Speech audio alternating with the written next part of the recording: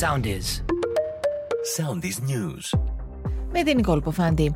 Εξουδετερώθηκε ενεργή βόμβα στην Πολυτεχνείου πολύ κοντά στην έδρα των ΜΑΤ. Ένας άγνωστος τηλεφώνησε στο 100 στις 12:29, έκανε λόγο για εκρηκτικό μηχανισμό και έδωσε χρονικό περιθώριο 45 λεπτά.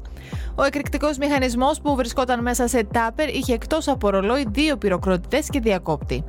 Συνελήφθη ένας από τους 2 Αλβανούς δράστες της επίθεσης κατά των κριτικών στο Γκάζι.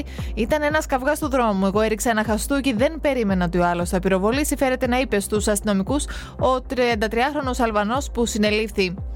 Σύμφωνα με τις ίδιες πληροφορίες, πρόσθεσε πως μετά τους πυροβολισμούς ο ίδιος φοβήθηκε και με τον συνεργό του μπήκαν στο αυτοκίνητο και έφυγαν από το σημείο. Ο ίδιος ωστόσο αρνήθηκε πως γνωρίζει πού βρίσκεται ο συνεργός του. Παραγγελία για τη διενέργεια έρευνας που αφορά και το αδίκημα της εγκληματικής οργάνωσης αναφορικά με περιστατικά οπαδικής βίας έδωσε εισαγγελέα του Αριού Πάγου στην εισαγγελέα εφετών Αθηνών. Ακολουθήστε μας στο Soundis, στο Spotify, στο Apple Podcasts και στο Google Podcasts.